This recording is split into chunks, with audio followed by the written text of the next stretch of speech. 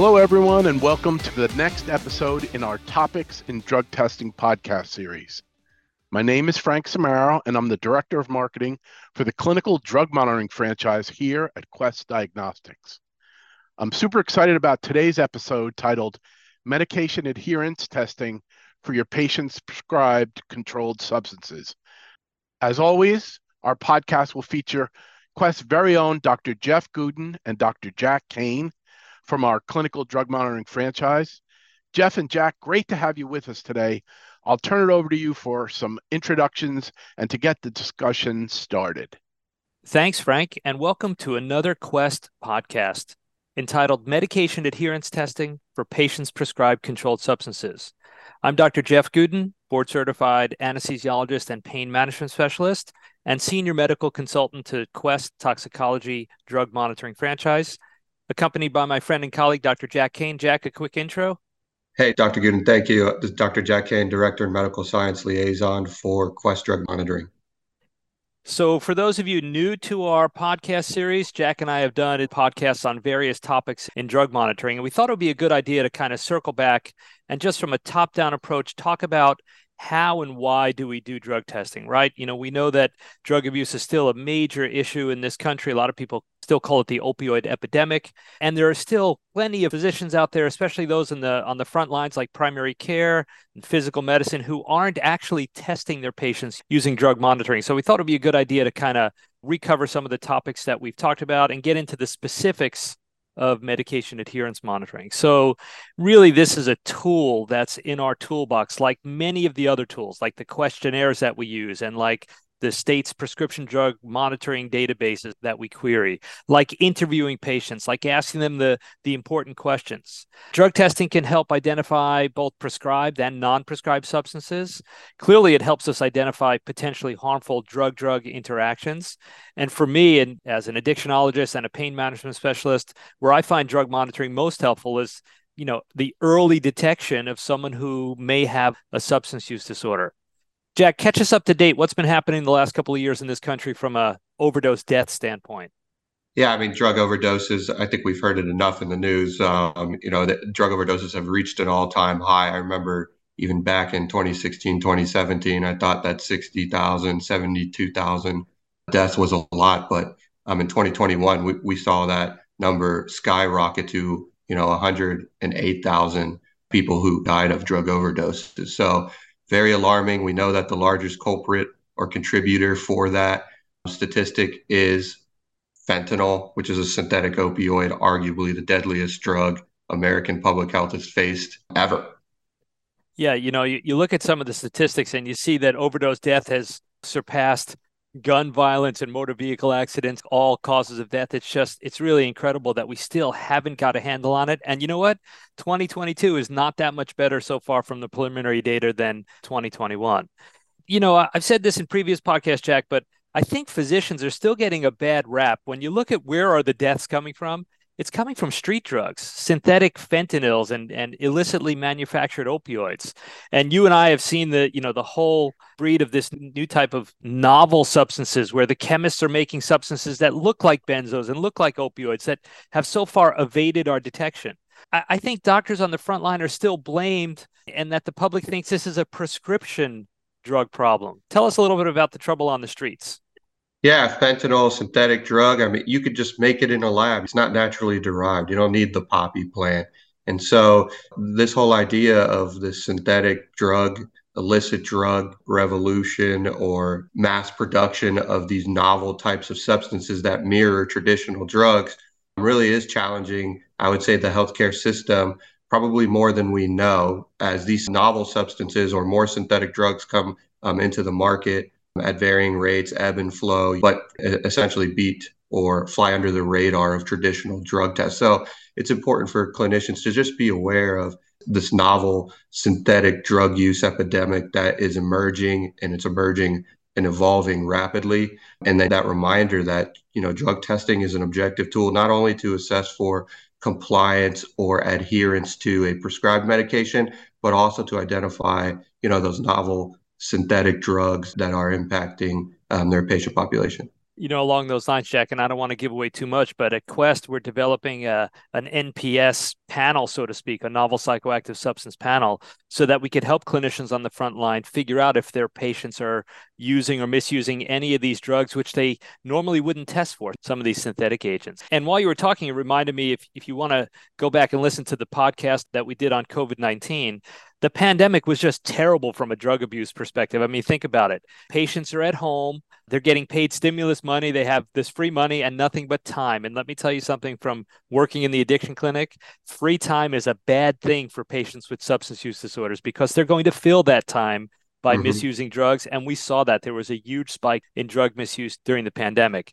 And it so closely relates to mental health. I know, Jack, you've talked about this a lot in the past. Give us some insight on how mental health affects our population and affects drug use. Yeah. I mean, mental health, patients suffering from it, it's always plagued this nation. I just think it's getting even more attention as we understand the fragility of the human mind. But depression, anxiety, and even more severe, mental health disorders, schizophrenia, a lot of these are co-occurring with, guess what? Substance use disorder. So 1 in 4 people over 18 years of age are prescribed mental health medications, representing nearly 50 million Americans. That's an increase of 20%. The average number of people taking prescription medications has gone up nearly 20% just in the last year. And so these drugs, the antipsychotics and antidepressants, a lot of times, you prescribe them and you want to make sure, first of all, your patients are actually taking them. Is this psychosis, delirium, or relapse,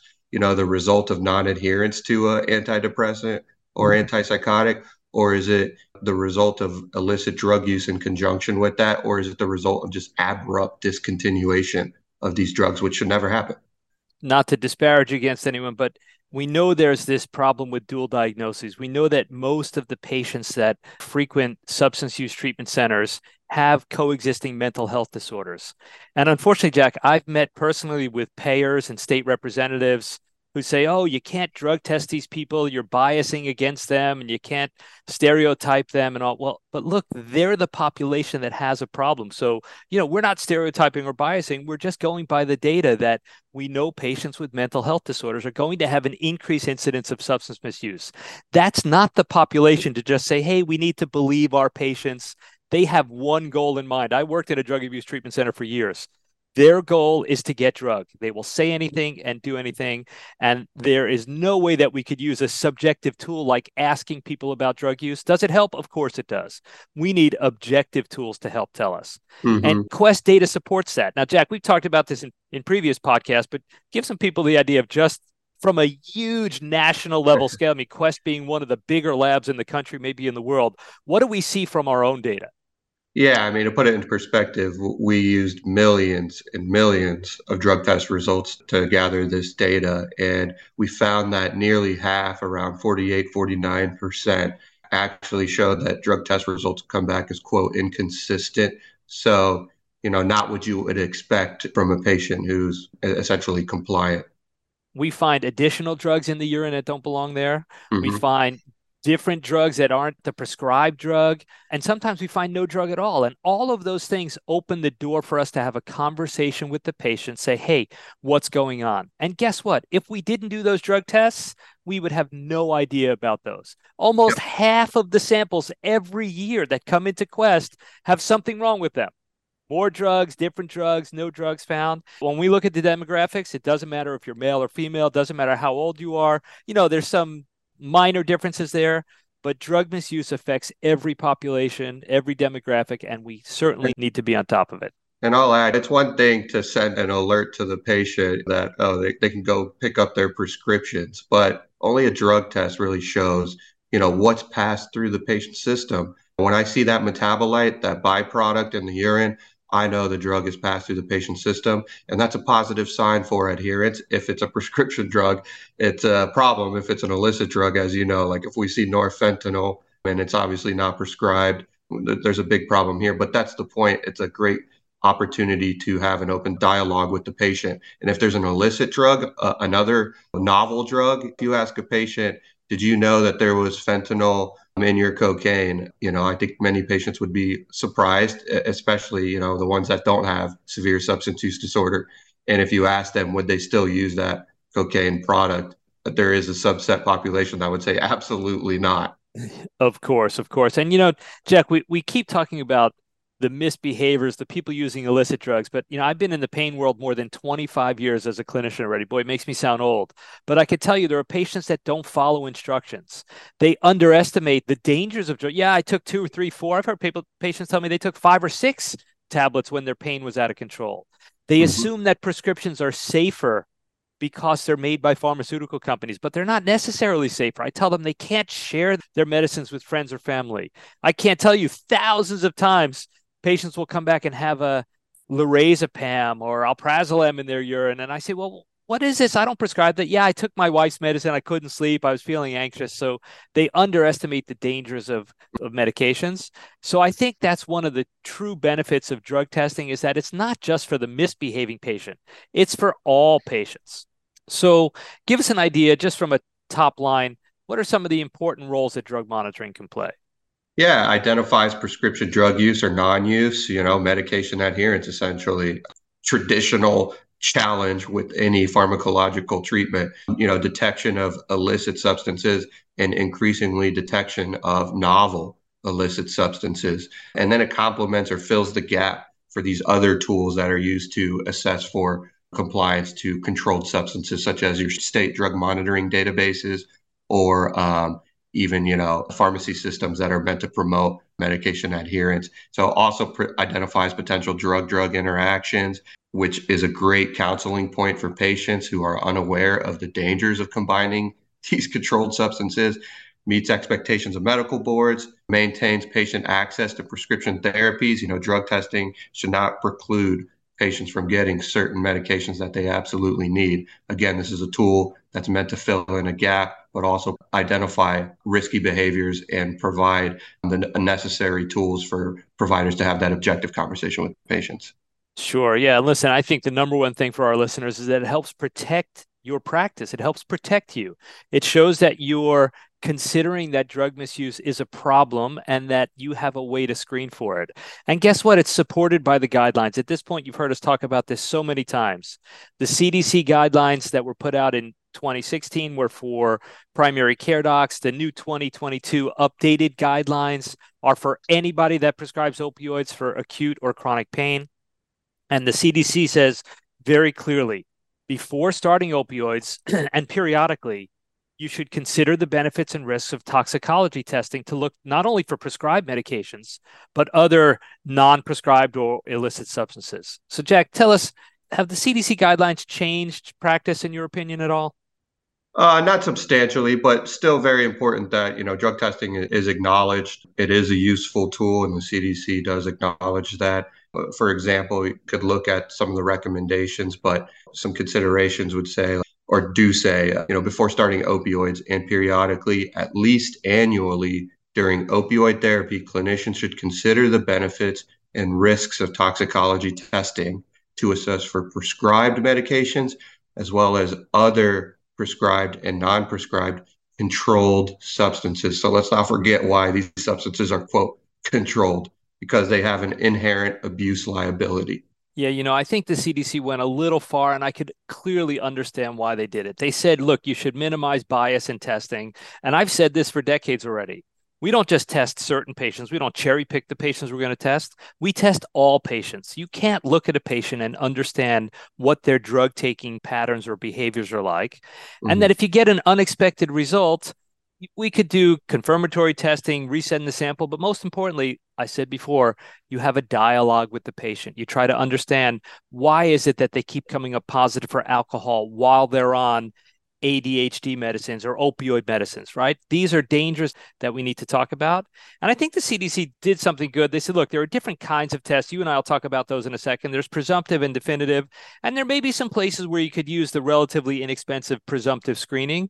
But hey, if you want to know exactly what's in a patient's system and you want nanograms per ml and you want to see that they took that drug and not just perhaps shaved off a little bit into the cup, you really need confirmatory or GCMS or LCMS testing. So, Jack, let's go on to talk about how might a clinician implement a responsible drug monitoring protocol.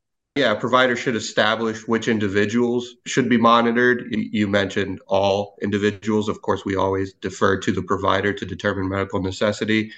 Providers should evaluate patient risk factors using already validated tools such as the SOAP or the ORT, the opioid risk tool.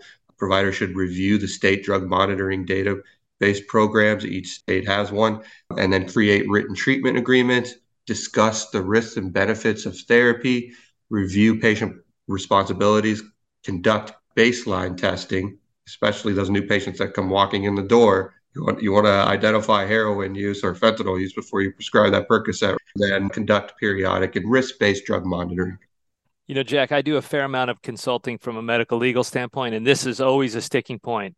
For doctors that get duped, in other words, they have patients that are strictly there to divert drug and get, illicit controlled substances. These doctors will go 6, 8, 12 months, 2 years, 3 years without doing a drug test, right? And they have no idea that the patient is either not taking the medicine or getting it from another source or using illicit substances on top of that. So really, that baseline testing when they get to your office and the intermittent testing throughout really is key. So who do we test, Jack? We've said this a couple of times. Yeah, consider drug testing all patients, but also consider the risk factors. Patients with mental health conditions, including anxiety, depression, schizophrenia, ADHD, often have co-occurring substance use disorders. It's just good to identify if those patients are exhibiting signs of drug misuse, and a drug test can help with that. But also, even like patients who take buprenorphine for opioid use disorder, a drug test can actually show if fentanyl is still in that patient's system and is sticking around. And we've heard case reports from providers saying like patients who are positive for buprenorphine and fentanyl may actually exhibit precipitated withdrawal or just more difficult to manage. And so, just does a provider consider using another substance such as methadone? And how do you manage those patients? Well, drug tests can kind of help steer and guide providers into making those clinical decisions. Yeah, that's great. And, we've talked about this on previous podcasts. I think we have a whole podcast dedicated to how to test, right? The difference between presumptive and definitive testing. So just to remind you, there are rapid dipstick and point of care cup devices. Those use the concept of immunoassay. There are laboratory-based immunoassays, which are usually more sensitive than those point of care devices. And, Jack, we've said before, presumptive testing plays a role. You could have your result in minutes. It gives you some insights into the patient's drug use, but it doesn't give you the metabolites, and it misses a lot of drugs, especially the synthetic drugs. So that's where definitive testing comes in. Give us a quick blurb about how that's done at the lab. Yeah, you have your presumptive testing, which is your general screen, immunoassay, or point of care testing. They have its utility, but you can also miss a lot. You can get false positives, false negatives. Definitive testing is essentially the bread and butter for identifying, exogenous substances in nature, that substances that originate from outside the body and make their way into the patient's body and pass through it. So it's very sensitive, can detect drugs at very low levels. Sometimes, sometimes that might create a headache because you might just find manufacturing impurities and whatnot. So you try to develop clinically derived detection thresholds, so relevant cutoffs essentially. But then, very specific, you can see specific drug metabolites and understand their metabolic pathways and what's actually going on with the patient. So, Jack, I get this question all the time, as I'm sure you do as well.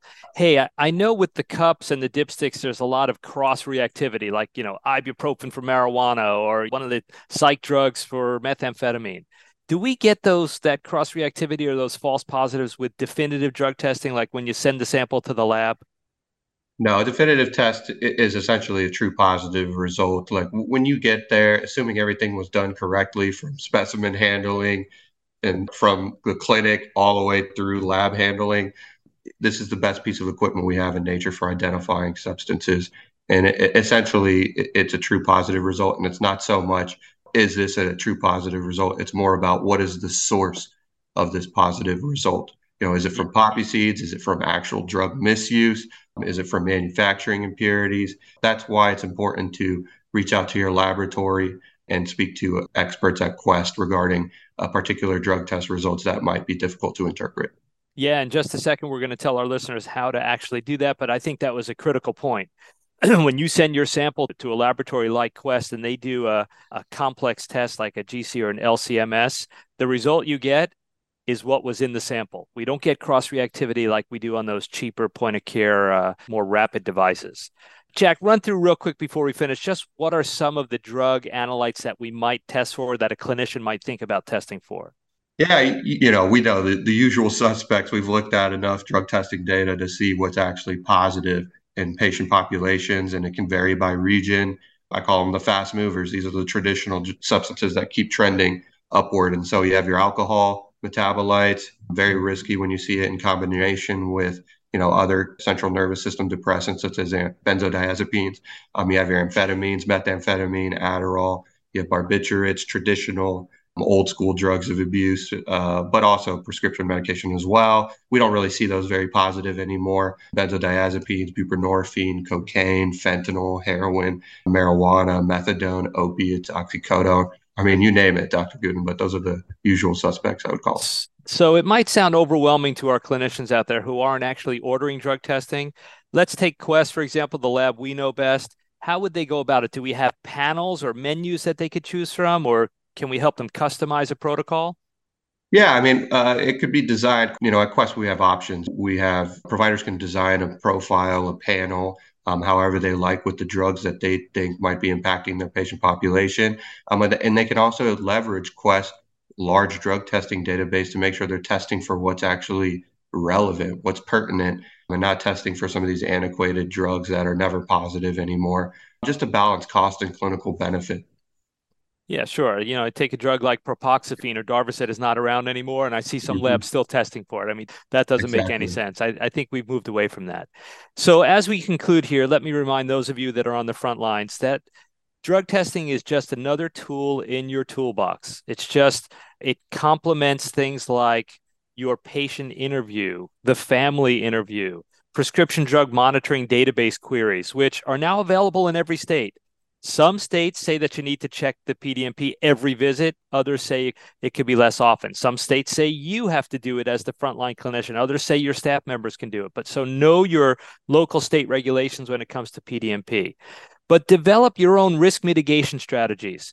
Use one of the questionnaires. I know we've talked about this in previous podcasts. There's the SOAP tool. There's the ORT, the opioid risk tool. These are short 5 or 10 question tools that help give you some insights into the risk factors for misusing drug.